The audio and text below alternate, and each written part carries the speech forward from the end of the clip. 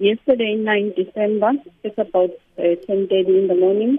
The victim was driving his caddy vehicle along the UASK area outside Kotibuza when he was approached by a group of suspects driving in two vehicles. They forced him to stop and they offloaded the cigarettes into their vehicles before fleeing the scene.